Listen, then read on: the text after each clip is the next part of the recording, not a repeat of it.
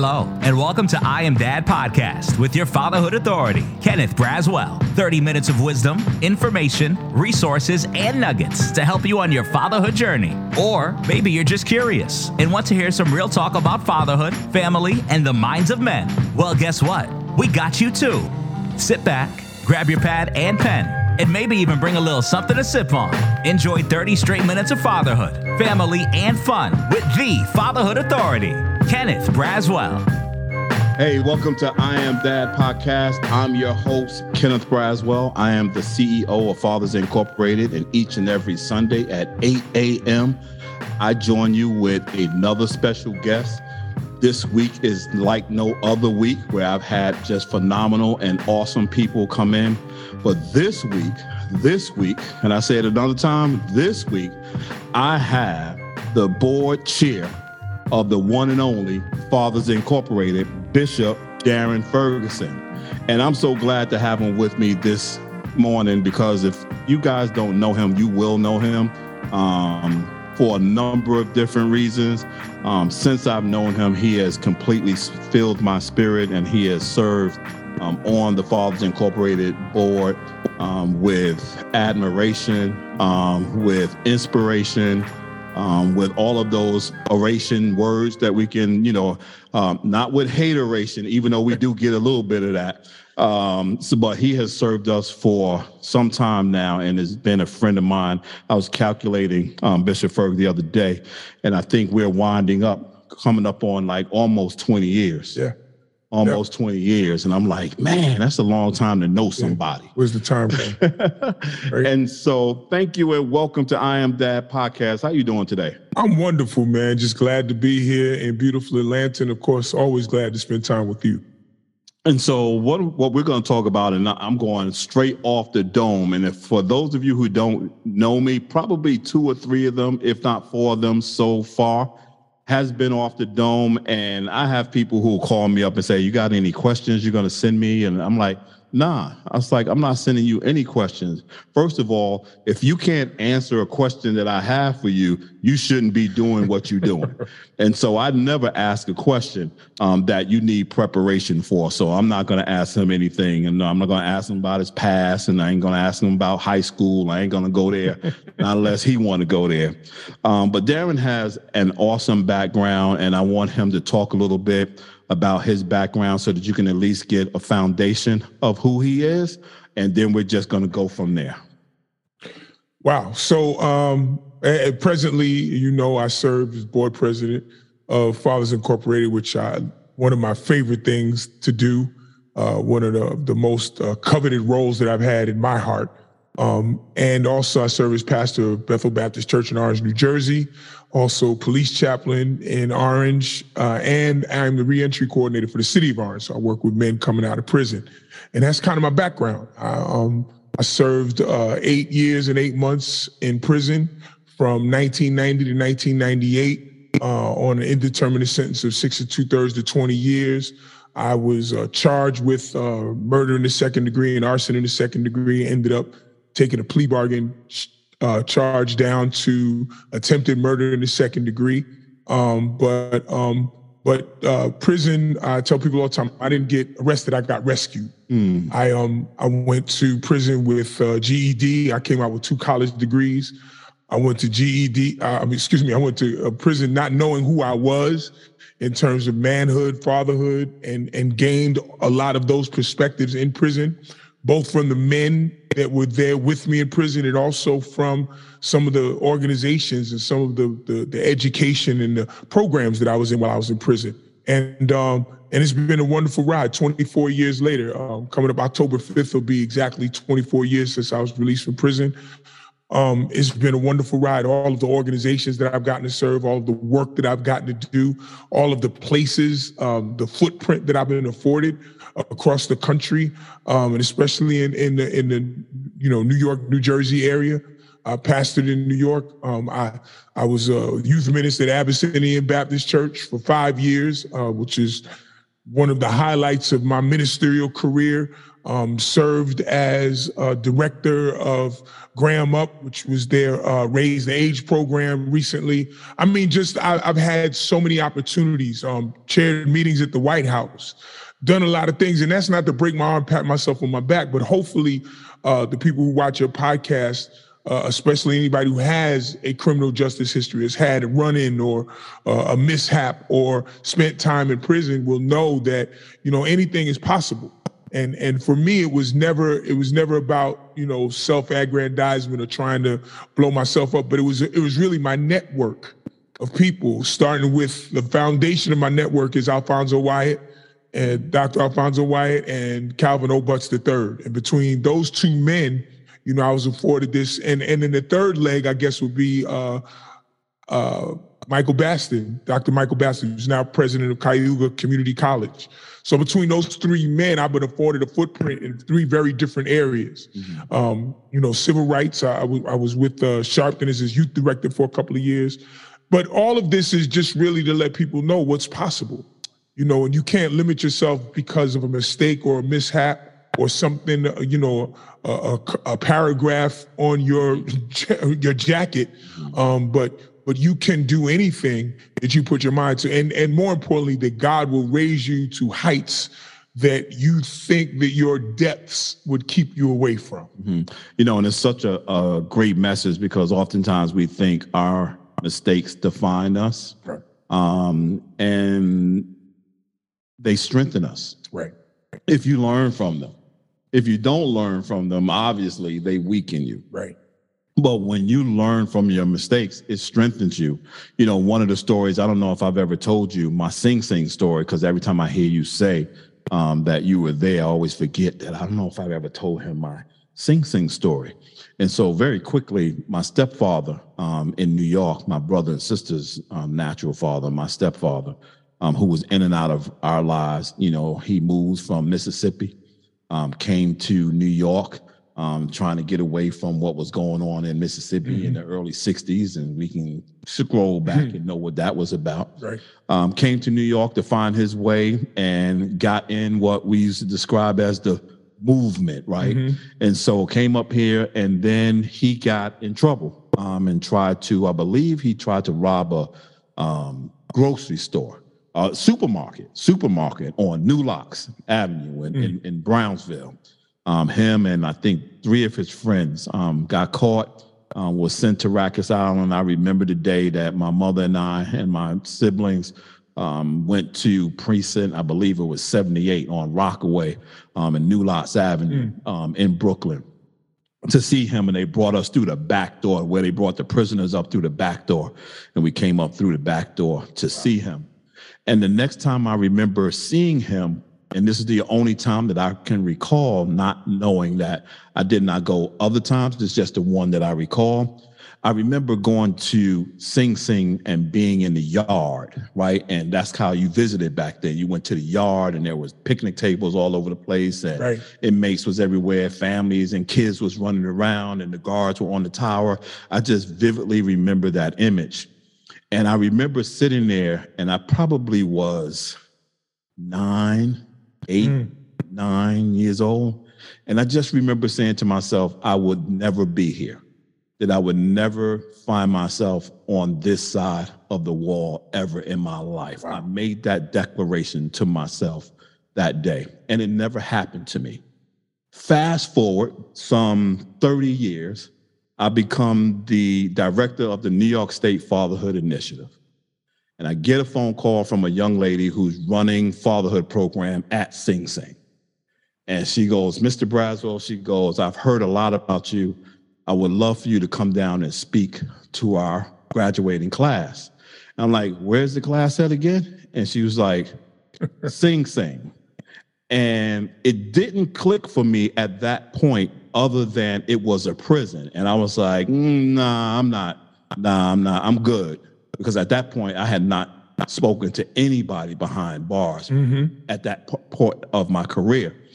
And so I prayed about it, and then reluctantly I was like, okay, I'll go. And I remember getting in my car and driving down to Ossining. And coming around that curve, and because it's right there by the water, and that big tall wall that you see when you come around that curve, and you see the barbed wires and you see the towers and all that stuff. And I just had a visceral reaction like, nah, turn around and go back because you're not ready for this. You're not ready to go in.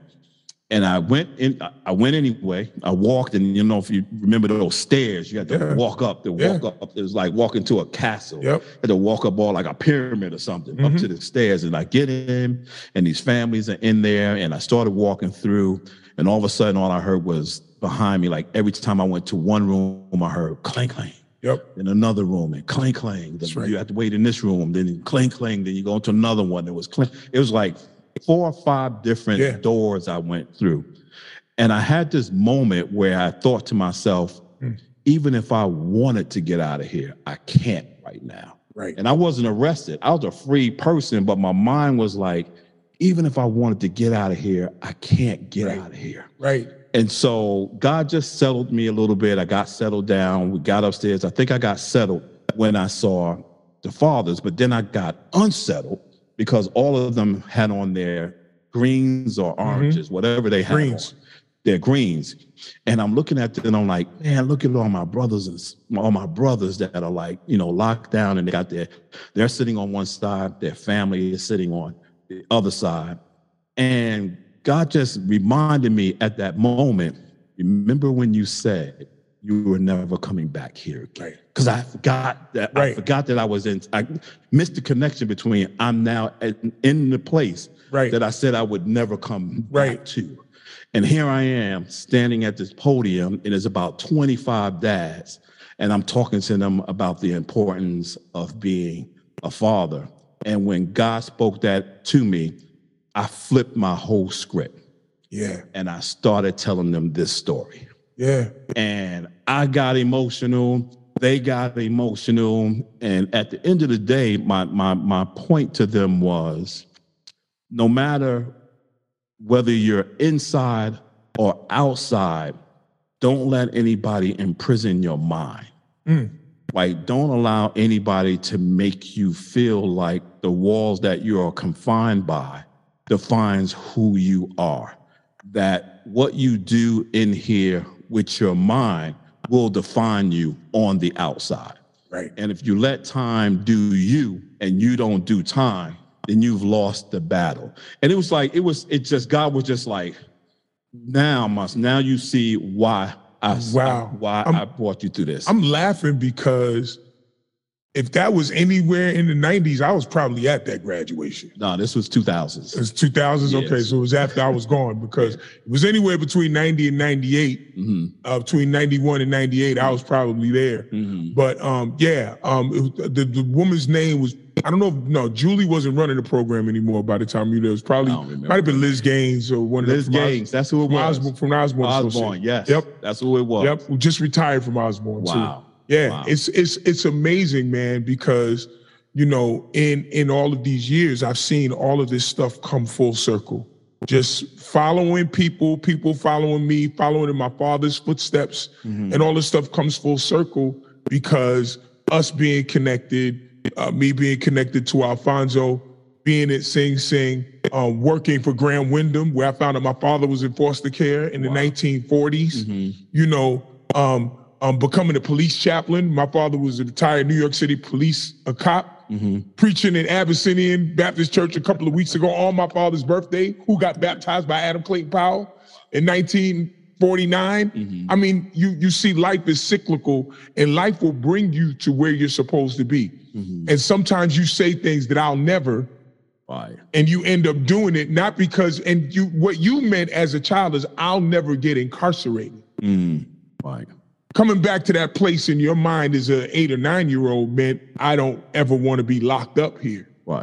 But coming back there was part of your destiny, and that memory, that experience was the springboard for what you don't know what you planted in those men that day. I really don't. And and I remember leaving there, and I remember there as I was walking away. For the other thing that happened while I was there is there was a miscount. The good old lockdown. Got to stay there till it's done. Everybody had to, and it was like, okay, move. And they moved everybody to the side, and then they made us sit over here. They're like, Mr. Braswell, you got to sit back here. And I'm sitting there. I'm like, what's going on? What's going on? It was like, we had a miscount somewhere. And now they're recounting everyone to find out who was missing. But it was just a miscount. Yeah. No one had gone. But that triggered me too. It was kind of like, this is, even someone with a free mind and free in society can still be caught up in here. Right. And never get out of that position. So I learned a lot of things, but it stimulated me into this area of work now where, we're beginning to seriously and more deeply look at this whole notion of reentry and returning citizens and responsible fatherhood and what that looks like for our children, understanding that 91% of all prisoners across the country are fathers, right? That the largest predominantly cohort of men who are locked up of all colors happen to be fathers, which means that there's 2.3 million children have an incarcerated parent, and in minority households, the ratio is even larger, right? And so, but I've been coming across these conversations, which is why I'm so glad that you're here today, because we just did a conference with the National Responsible Fatherhood Clearinghouse, and we had two workshops. And the one that you were on about fathers. Mm-hmm. And I remember listening to, I don't know why his name has escaped me, and I've probably said his name 100 times now, and now can't remember his name. But anyway, I'm gonna tell you a little bit of like what he described to me and how that shook me that day when I heard it, and I heard you guys tell a story. And he was talking about being conditioned to do a particular thing for over 20 some odd years or however many years he was incarcerated, and him coming home and not being able to break that routine, particularly the routine of not being around someone because he spent most of his time in his cell by himself. Right. And he couldn't, or his family couldn't understand why he didn't want to be around them. And there were times where he just felt like after an hour or so, because that was what he was conditioned, even when he was around people, he was only around them for a couple of hours and then he was back in the cell. Right. And he was talking about how he was home, and after a couple of hours, he would have a level of anxiety and he just needed to get out and get by himself. Yeah. And he says that my family didn't understand that. And I'm like, man, in this particular work, like 18 years, I never understood that. I've never heard anyone articulate that depth of impact. Talk a little bit about that. There's, I remember coming home, and so I got locked up. My daughter was 3 months old. And when I came out literally 2 weeks before her 9th birthday. And I remember coming home and being asleep. And, first, the uncomfortableness of sleeping in the bed with someone because, my wife was there. And my daughter was so happy that I was home. She comes in the room and she's standing over me. And it's like 5 o'clock in the morning. And in my mind, all I knew was somebody's over me. And I grabbed her. It's a good thing I didn't grab her in the chokehold, but I grabbed her by her pajamas. And I'm like, and she's like, Daddy, Daddy. And I'm like, oh my, because in my mind, it's like, nobody's supposed to be standing over my bed. My cell's supposed to be locked. Nobody's supposed to be standing over my bed. What are you doing? Mm-hmm. And then also realizing that I was spending an inordinate amount of time in the bathroom. That's what it was it for me. I would go and lock myself in the bathroom and stay in the bathroom, and I'd read in the bathroom, I'd study in the bathroom. And my wife was eventually like, why are you in the toilet so long? And I didn't realize that was my way to isolate myself, to get away from everybody so I could readjust and regroup to be able to be around people. And, and it was difficult. I mean, for me, it wasn't as hard as it was for some other people. I never spent time in solitary, thank God. And I had jobs in prison where I was the chaplain's assistant. So I was always in the chapel. I was always around people until lock-in. So from when I got up in the morning from breakfast, I would go to program, and I'd be in program all day. So I'm in program working in the chapel, first module, second module, third module, I'm down there at church or something. and then I'd lock in at night. So I was around people more than some people, because there was some people who spent at least 2 of those 3 modules because those were the counts. The first module is like 9 a.m. until 11 a.m. Then there's a count. And then there's 1 p.m. till 3:30 p.m. And then there's a count. And then there's like 5 or 6 p.m. until 9 p.m. And then there's a count. So during those times when it was open, a lot of them I was on what they call an out count. So I stayed in the chapel because I was a worker. So I didn't have to be in my cell, 15, 16 hours a day like some people did. But still, I still needed that isolation away from people because it gained too much to me. And to this day, I hate crowds. I went to a concert a couple of years ago. I won tickets on WBLS up in New York to go see the Stevie Wonder Songs in the Key of Life concert. And we get to the concert. Now, I'd been to basketball games or something, but for some reason, this particular night, I'm walking into Madison Square Garden with all these people going to Stevie Wonder concert, and I just felt like I was going to scream. It was too many people. It was too loud. There was too many people around me, and I wanted to turn around and leave. And I had to fight the impulse to need to get away from all these people because there was too many people close to me. I don't know these people. Why you touching me? Why you bumping me? And I have to realize that these are things. Now, this you're talking about at that point, 2017, so you're still talking about 19 years post-incarceration. Every now and again, it still comes back because that trauma never leaves you. That trauma of being incarcerated and what that means and what they do to you and the conditioning that you have to go to in order to stay sane. You have to condition yourself to be able to lock in, to stay sane.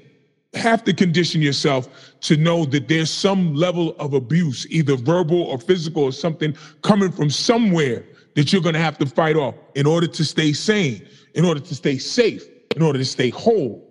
And a lot of people don't realize the traumatic effect that has on you as a human being, that those triggers that you develop in there never leave you. And if they do leave you, it's only because you've gone to some level of therapy or you've done something to recondition yourself to something else. But a lot of people don't. Right. A lot of people don't ever do that. And and there's a piece of that trigger is a survival trigger. Exactly. It's like that's the depthness that people don't really understand, that this trigger that I'm engaged in is about the difference between where I was, my life, and death. Right. In many occasions. Right, because you don't even realize, one of the things that I realized very quickly in jail is whoever you associate with, their life is linked inextricably to your life. Okay. So if everybody knows that my nickname in jail was Tank. So Tank and Tank and let's say they called you Braswell. Braswell and Tank are good friends. If you got beef, I got beef. If I got beef, you got beef. And they may try to, so if I got beef, they may try to get you first so they don't have to worry about you when they get me. Right. So alliances become different. So now when I say somebody's my friend or I say somebody I love you, that's for real, because I don't associate with everybody. And there's a lot of people who I keep at arm's distance because that feeling of my safety is tied to our relationship, and I don't trust you with my safety. Right. So and it's one of the many things that one of the many nuanced, long-term traumatic effects of prison that people don't realize. But when you look at this work around reentry, as I'm beginning to hear more and more of these stories, this work around reentry is really beginning to sound, or it looks more like reintegration, right? It's really not about setting an environment so that one can reenter the way that they need to reenter. It's about reintegrating, which means that we need to make you fit in with everybody else. The problem with that for me often is that reentry work can't really work unless you are priming both sides, right? If you're not doing the work with the family or with the children or with the community, and you're just doing it with the individual, right? Then it really doesn't work. For someone who's doing this reentry work now, like what are you seeing as the issues? And let's start with the issues first. I look at the reentry, I always use a landing strip analogy. Somebody coming in from prison is like a plane landing at an airport. So obviously the pilot is in charge of the plane to land the plane properly. The pilot has to know how to level the plane off and everything in order to land safely. But there's a bunch of other factors that have to go into that. The GPS has to be right, because if the GPS isn't right, then the pilot doesn't know how close they are to the ground, how close they are to the tower, and all of those things. You have an air traffic controller that once the airplane hits the runway, who's up there with lights, directing them to make sure they go in the right direction. You have to have maintenance of the actual runway, because a pothole in the runway could cause a crash and kill a whole bunch of people. Right. So there's a whole bunch of factors that go into landing a plane that goes beyond just the pilot being in control. So when you're coming back from prison, a lot of people think it's, well, this person just has to control themselves. It has to be impulse control to not re-engage in criminogenic behavior. It's way more than that. The airport has to know that the plane is coming in. There has to be some communication between the airport and the tower in order for them to know that the plane is landing, when they're landing, how they're landing, which one runway they're coming in, making sure there's no other planes taking off at the same time. There's a whole bunch of things that have to happen. You also got to know what the other planes are doing. Right. So it's the same thing with the family. So now you got a family who's been without the father. And maybe the father's not even coming home to the family. They're coming home to live with their mom or their sister, or they're going to a halfway house, but there's still a family there. There's all of these things that have to happen in order for, and a lot of times it's not a reintegration, it's an actual first-time integration. Okay. Because the father has never really been integrated into the lives of the family. So he might have been ripping and running and doing his thing on the street and never really been an appropriate father to that child, not for lack of love, not for lack of desire, but for lack of understanding what he needed to do, or because they were so tied into the street life that I got to keep making this money. I ain't got time. I got to go here. I'm gonna drop some money off and I got to go buy some Pampers. I'll see you later. And so I didn't know what it meant to sit down and be a father, talk to my kids, take them to school. I was out there ripping and running. So this new integration, this new life that we're trying to help people create involves a few things. One, you have to deal with the anger of absence. So there's a family that was left maybe hurt, maybe angry, maybe injured, maybe financially damaged, definitely emotionally damaged by the absence of the father, that person being taken out of the household or taken away from the family. There's a child who does not understand on some level why my father wasn't there, and now my father's there. My personal experience was I was blessed in that my daughter's mother made sure that even though she was only 3 months old, that I was involved in some way in every step of her life. So I was daddy, I was dad. And her whole first 9 years of life was the anticipation of me coming home.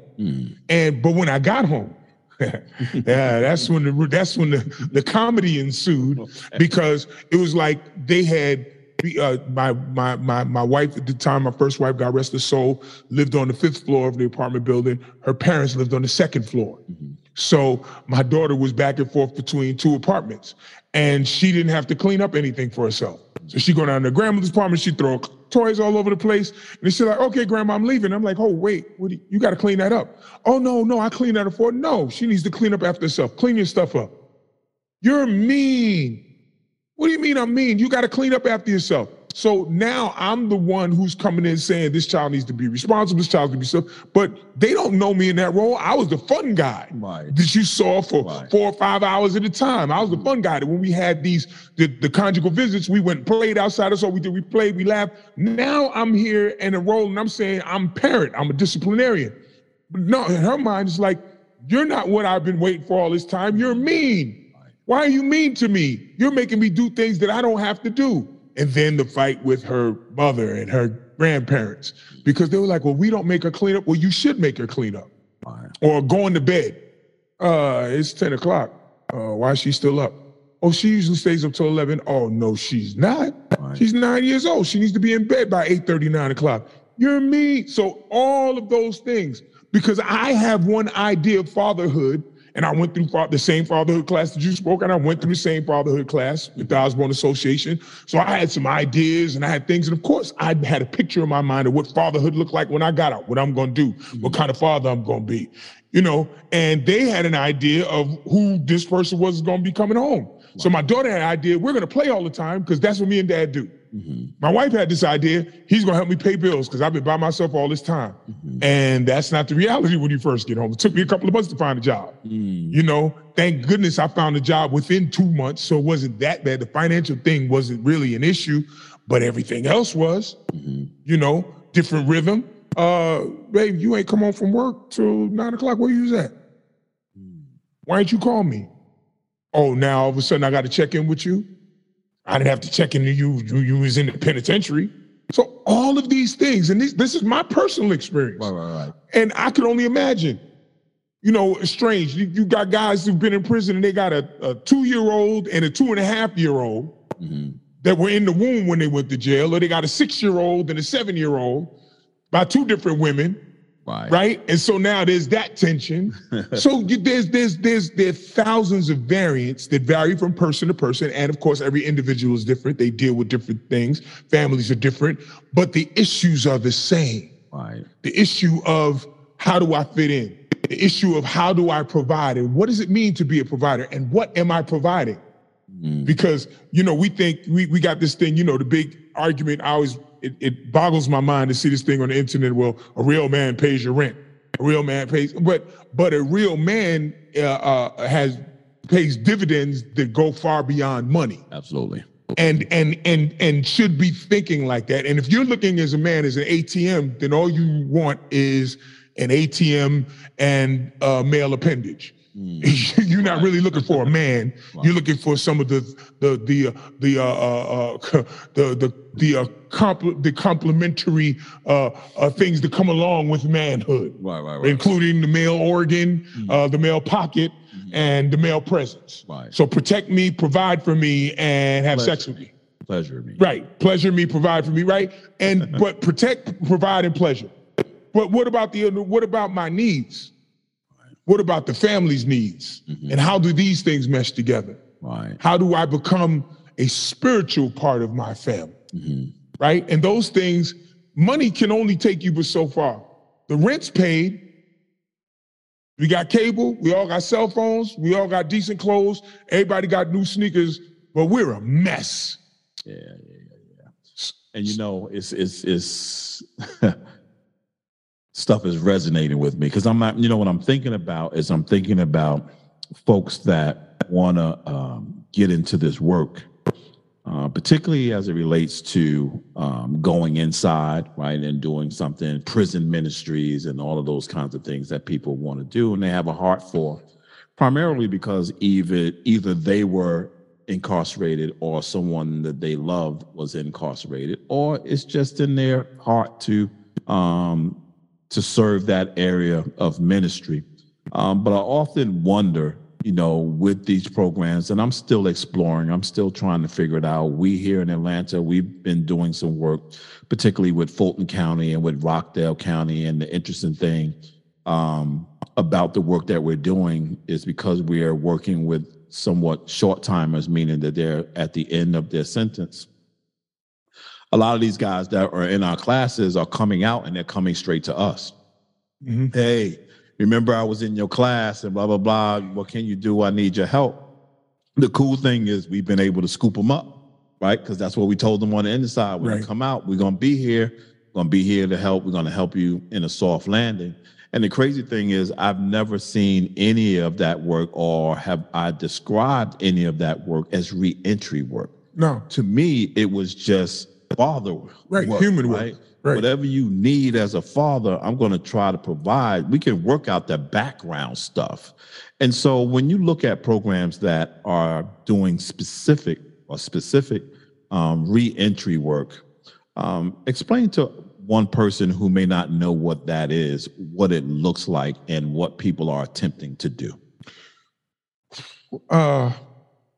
I'm on the national board for 2 other organizations. One is Healing Communities USA, And we specifically do training for churches and houses of worship to become stations of hope for formerly incarcerated people, including setting up prison ministries. And I just recently joined the board for a program called Crossroads Prison Ministry. Okay. And they specifically provide Christian education for men in prison. The problem with reentry work, and even as being appointed as reentry coordinator for the city of Orange, the city council always, the question that they ask about my work is, how many jobs did it get people? Right. And it's way more than that. That is jobs are important, but actually there may be jobs maybe fourth or fifth on the hierarchy of actual needs when somebody comes out. Mm-hmm. Housing, stability, mental health treatment, physical health treatment. A lot of those things come, family reintegration, those things come first, because if you have those things, then you can hold the job. But if you don't have any of those things, if your mental health is off, if your physical health is off, if your family is in a shambles, and you ain't going to hold no job. Right. So you want me to find them a job first day out of prison? That's not going to solve the issue, because there's guys who have good jobs who go back to jail. Right? So we have to get most organizations know this, but unfortunately, the sweet spot for funding is in employment. The monetary piece. The sweet spot in, so when I was working for the Osborne Association, one of the things that they did was they integrated the Fatherhood program along with employability work. So we had this thing called 24/7 Dads. This curriculum that I can say it now, I could not stand that curriculum. And I used it up to make it what I thought it should be for the men that I was working with. But the good thing about it was they had an understanding that in order to get dads employed, we had to deal with dad at home at least as much as we dealt with dad at work. Absolutely. So I think organizations are getting that now, but there's still a long way to go, because as they call them, Mr. and Mrs. Front Porch, your average person says, well, if they get jobs, if they would get jobs and become productive members of society. What does a productive member of society mean? Why? There are a lot of people who work who are not productive members of society. There's people who have got jobs who have never been incarcerated who are not productive members of society. They're not. They get drunk every night. They beat their wives or they beat their children or whatever else they do. And we have to start to understand that the reentry issue is not just a criminal justice issue. It's a human issue. Mm-hmm. There's families involved. There's trauma involved. There's hurt involved. There's people who need love and attention involved. You have a lot of men coming out of jail attempting to be fathers who've never been fathered. Mm-hmm. So mentoring, there's so many pieces that are missing from the puzzle, and they don't get it. In New York State, at least when I got out, and it's not a whole lot different now, they released you. What they did was they waited till you were about a year before you got out of jail, and they started taking your little money, whatever you made from your job. Mm-hmm. My job, I was at the top tier of working, and I made $15.53 every 2 weeks. And what they did was they took 20% of that every week until it came up to $40.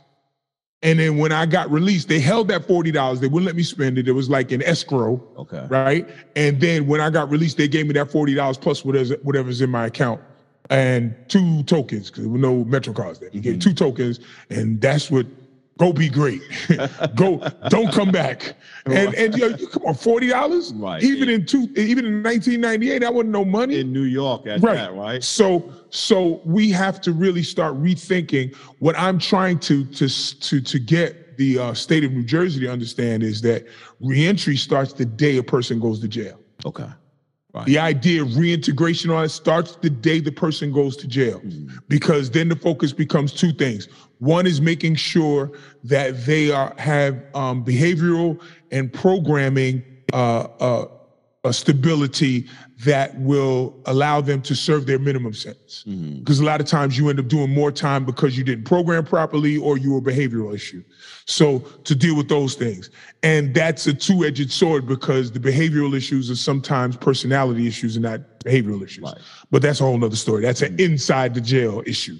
But I think that organizations and people who are doing reentry work, we need to have, like you guys, the reason guys come to you when they come out of prison is because you're a trusted resource. I met you, y'all came and y'all met me behind the wall. So now that I'm out, I already know y'all got me because y'all had me in there, so I'm believing y'all gonna have me on the outside. Right. Our organization, unlike many others, fulfills that promise. Most organizations don't. Right. If you don't, they ain't not coming back. Right. So they'll come to you when they come out. But see, here's the other thing. A lot of organizations are funded for reentry, but they're not funded for the in-prison work. Got you. Okay. So there's a disconnect. So you have one organization, usually the state, doing the in-prison work, and you got another organization doing the out-of-prison work. That doesn't make any sense. There really needs to be a cross-pollination of both. And I really think the reentry organizations should be working with any man or woman within 2 to 3 years of the end of their sentence should be dealing with some sort of reentry program that has a direct connection on the outside. For everything from training for parenthood, family reintegration, job readiness, and attitudinal approach to work. Absolutely. I do a workshop with men when I'm working with a call, boss mentality. Okay. And what I do is I give them 4 descriptions of 4 different people. And I say, you're the hiring manager.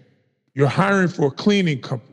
This is a person that has to clean from 11 p.m. to 7 a.m. It's the midnight shift, but that's where the main work is done. All the garbage has to be empty. All the floors has to be done. All the windows have to be done. All the desks have to be cleaned off between 11 p.m. and 7 p.m. There's 4 people that you need to work, and you're only hiring 1. And I give them 4 different scenarios of different people. One's an old guy whose wife just died, who says, I'm depressed during it. Another one is a girl who has a degree from community college. Her family has money, but she just wants to have her independence from her family. Another one is a guy who's formerly incarcerated who says, I get high on the weekends, but I'm just raising my kids. And another dude is a guy who says, man, listen, I just need a job so get my parole off. So who do you hire and why? And there's various reasons why you should or should not hire each of them, but ultimately what it does is get them think about, why should somebody hire you? Right. Yeah. So now you're in a seat where you're the hiring manager. So now you're saying, oh, Dad, I said that in that interview, I was wrong. So giving people insight, foresight, Weltanschauung, that's a good theological word for worldview, that allows them to see that, oh, wow, maybe I need to think differently about what I say and don't say, or what I share during an interview. Right. And then the other one is talking about who gets the promotion and why. You know, you got 4 guys that mop the floors, and one guy gets his work done every night. He does it within an hour or 2 hours. He can chill for the rest of the night, but he ends up helping everybody because everybody has to be finished before everybody can get off. Right. So he ends up helping other guys, and there's one guy that's lazy because he know the other guy coming to help him, right? And the boss gives the guy who's lazy the supervisor's job. So the dude who does the hard work said, how you gonna hire him, man? I work harder than everybody else. I can't afford to lose you on the floor. You my best worker. He's smart. He got you to do his work, so he's supervisor material. And just to get people to think like that gives them a different attitudinal approach towards work. Right. So now when you go to work, you're not just going and saying, I got a job, I'm making this money every 2 weeks. Now you're looking at the nuances of work, how this is a good fit, this isn't a good fit. I should stay here, I shouldn't stay here. This is why this is happening, and I'm good with that. But when we start getting into again, making people have the mindset of a supervisor as opposed to just somebody that comes to work, giving somebody the mindset of saying, I want you to see the bigger picture beyond yourself, even with the family. And I know Fathers Incorporated does a lot of this, making men think about things from the perspective of the mother. Absolutely. Yep. Right? And when you do that, there's a whole lot of aha moments that go on in that. Oh, word? I never thought about that. I never thought about that. She's dealing with 3 kids, and she got to get up in the morning. She got to get all of them dressed, and she got 3 girls, so she got to do all of their hair. Right. And I can't help with that, because I can't do nothing but a comb back and a rubber band. Yeah. And then I wonder why she mad with me after the kids get on the school bus. Mm-hmm. Well, she mad with you because she got all them kids ready for school, and you couldn't help her. Right. You standing there watching. And you standing there looking like, watching. You ain't pour a cornflake. You ain't grab a bottle of milk. You ain't did nothing. You sit there watching Good Morning America saying, I ain't got to get out here till 7:30. Right. Her work started at 5:30. Right. So when you get people to start sitting in the shoes of the other people that they have to deal with, then you create an atmosphere of empathy, of understanding that will help people navigate. Right. Because that's the biggest issue, I think. People coming out of prison don't know how to navigate. Because they've navigated with blunt instrument, with blunt force. Right? You do what I do, you do what I say do, you give me your money, I'm gonna shoot you. Right? You buy these drugs, or you give me the money from selling these drugs, or that it's blunt instruments, blunt force trauma. But when you start to people understand that you deal with life with a scalpel and not a ball-peen hammer, it gives them a different understanding of how to navigate. Yeah, there's a technique that's called command language. And typically they talk about that when they talk about the differences between the way that African Americans raise their children and the way that white people raise their children. White people raise their children in negotiable language. Right. Reasoning language, right? So even if Johnny flips out in the pathmark aisle in the middle of the floor and acts a complete fool, their approach to it is to reason with the individual, which then teaches the child how to negotiate and reason situations. But for African Americans, we are such a command-driven parenting style. Sit down, shut up, don't talk. Go over here, close the door. The classic in the supermarket, don't touch nothing. But we don't, because of it, we don't train them with the skill of negotiating and making logic out of conversation, even if they're wrong, and being able to do that with a parent who's going to allow them to be able to step out of bounds in order to get them back into bounds, but understand where their voices are. And it's crazy because when I think about that, I think about, my children and think about the children that I was more command driven as opposed to the ones I was more negotiating driven. And I can hear like the differences in the way that they communicate back and forth with me because they got this skill of being able to say, KJ is the big one. I don't agree with that. Okay. Well, don't you agree with it? And then you get to the point as a parent where you allow them to say, okay, I hear you. And that's a great point. But but at least they have a voice. Right. Because I was raised, you didn't have a voice. Right. What? Right. You eat everything on your plate. What? You don't want that? You won't eat. Right. Now, having said that, as we close, and I keep saying this from folks, that for our parents, and particularly for our grandparents, that command way of speaking to your children had a lot to do with survival. Absolutely. That the world that you're getting ready to engage will not have toleration for your negotiation skills. That's going to get you killed. Right. There was no negotiating with Mr. Charlie. Right. None. So we raised the children to say that when you got a command, it's almost like the military, right? You get a command, you follow the command because it could cost you your life if you don't follow the command. You can't question the command. And our parents knew that if there would be certain situations we'd be in life that if we got to do, and we're still doing it. In talking about how to negotiate with police in a police stop, right? Because now we have this dichotomy. We have children who've been taught to reason and to explain and to ask questions and to say that I don't think that that's the right thing to do. You might not want to do that if you got the whoop whoop behind you. You don't need to negotiate in that situation. Absolutely. But it's amazing to see the difference And, and to still see people saying, yeah, well, I got beaten, I turned out all right. Did you? Right. What's your definition of all right, right? Yeah, that's questionable. You're surviving, but you're not thriving, dude. Absolutely. Yeah. And so as we close, if you could do this for me, because I know that in your transition that you thought oftentimes, not only in your transition, but as you continue to do this work and you see these guys come before you, I'm sure it recalls you and you say to yourself, man, that thing I just said to them, I wish someone would have said to me when I was coming about. What's that sage advice? What's that advice for that father who's coming out of incarceration? He's coming back into the space. He's maybe coming into the fatherhood space and getting some skills. But what is it that they should know in order to keep them moving forward as opposed to falling back into old ways and not getting what they set out to get? Don't be afraid to make mistakes. Nobody's perfect. And don't expect yourself to be perfect, but expect yourself to be perfectly you. Be authentically you, and to be honest about what being you is, the good, the bad, and the ugly. And then in that honesty, right, that love will ultimately win. I'm a firm believer that love actually covers a multitude of sins.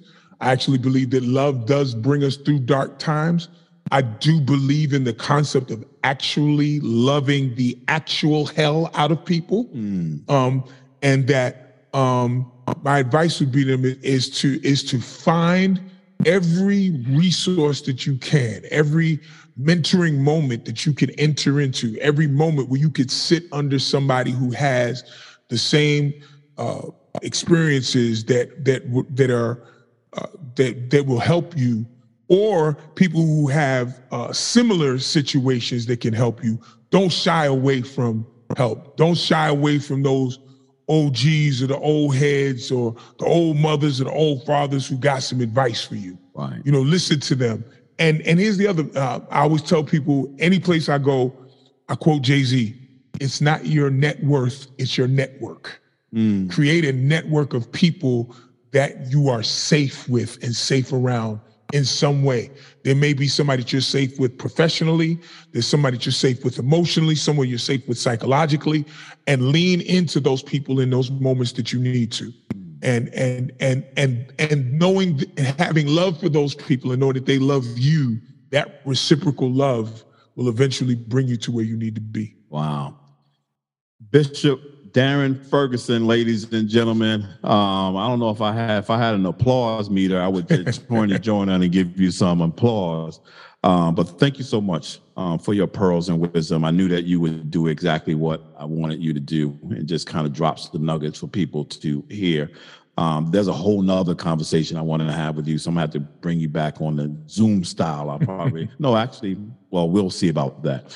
But there's this conversation that I want to have with you that really begins to tease away this whole notion of how we integrate this responsible fatherhood work into faith-based institutions, particularly into our churches, and what that work should look like. But until then, thank you so much for joining I Am Dad podcast. I'm your host, Kenneth Braswell, CEO of Fathers Incorporated. Check us out every Sunday, same time, same place, 8 a.m. Eastern on all of your podcast platforms. We all over the place now. Make sure if you lose us in those spaces, just go to iamdadpodcast.com. Sign up for our listserv so that you get a notice whenever we drop a new show, which is every Sunday. We are booked right now, literally into the next year, which I'm really, really excited about. And every conversation that I hear just keeps getting better and better and better. So until next Sunday, God bless you all. Take care. See you next week. Thank you so much for taking the time to spend with us. You've been listening to I Am Dad podcast. We hope that you have been informed, encouraged you to think, or even inspired your heart for the love of dads. The conversation does not end here. Come back and join us next week. Same time, same place. Or you can continue the dialogue on our I Am Dad Facebook page. We also invite you to listen to past episodes, learn more about us, and keep up with special activities by visiting IamDadPodcast.com. That's IamDadPodcast.com. Until next time, I leave you with this reminder of manhood from 1 Corinthians chapter 13, verse 11. When I was a child, I spoke as a child. I understood as a child. I thought as a child. But when I became a man, I put away childish things. Because of this reminder, I will always understand that I am Dad, period.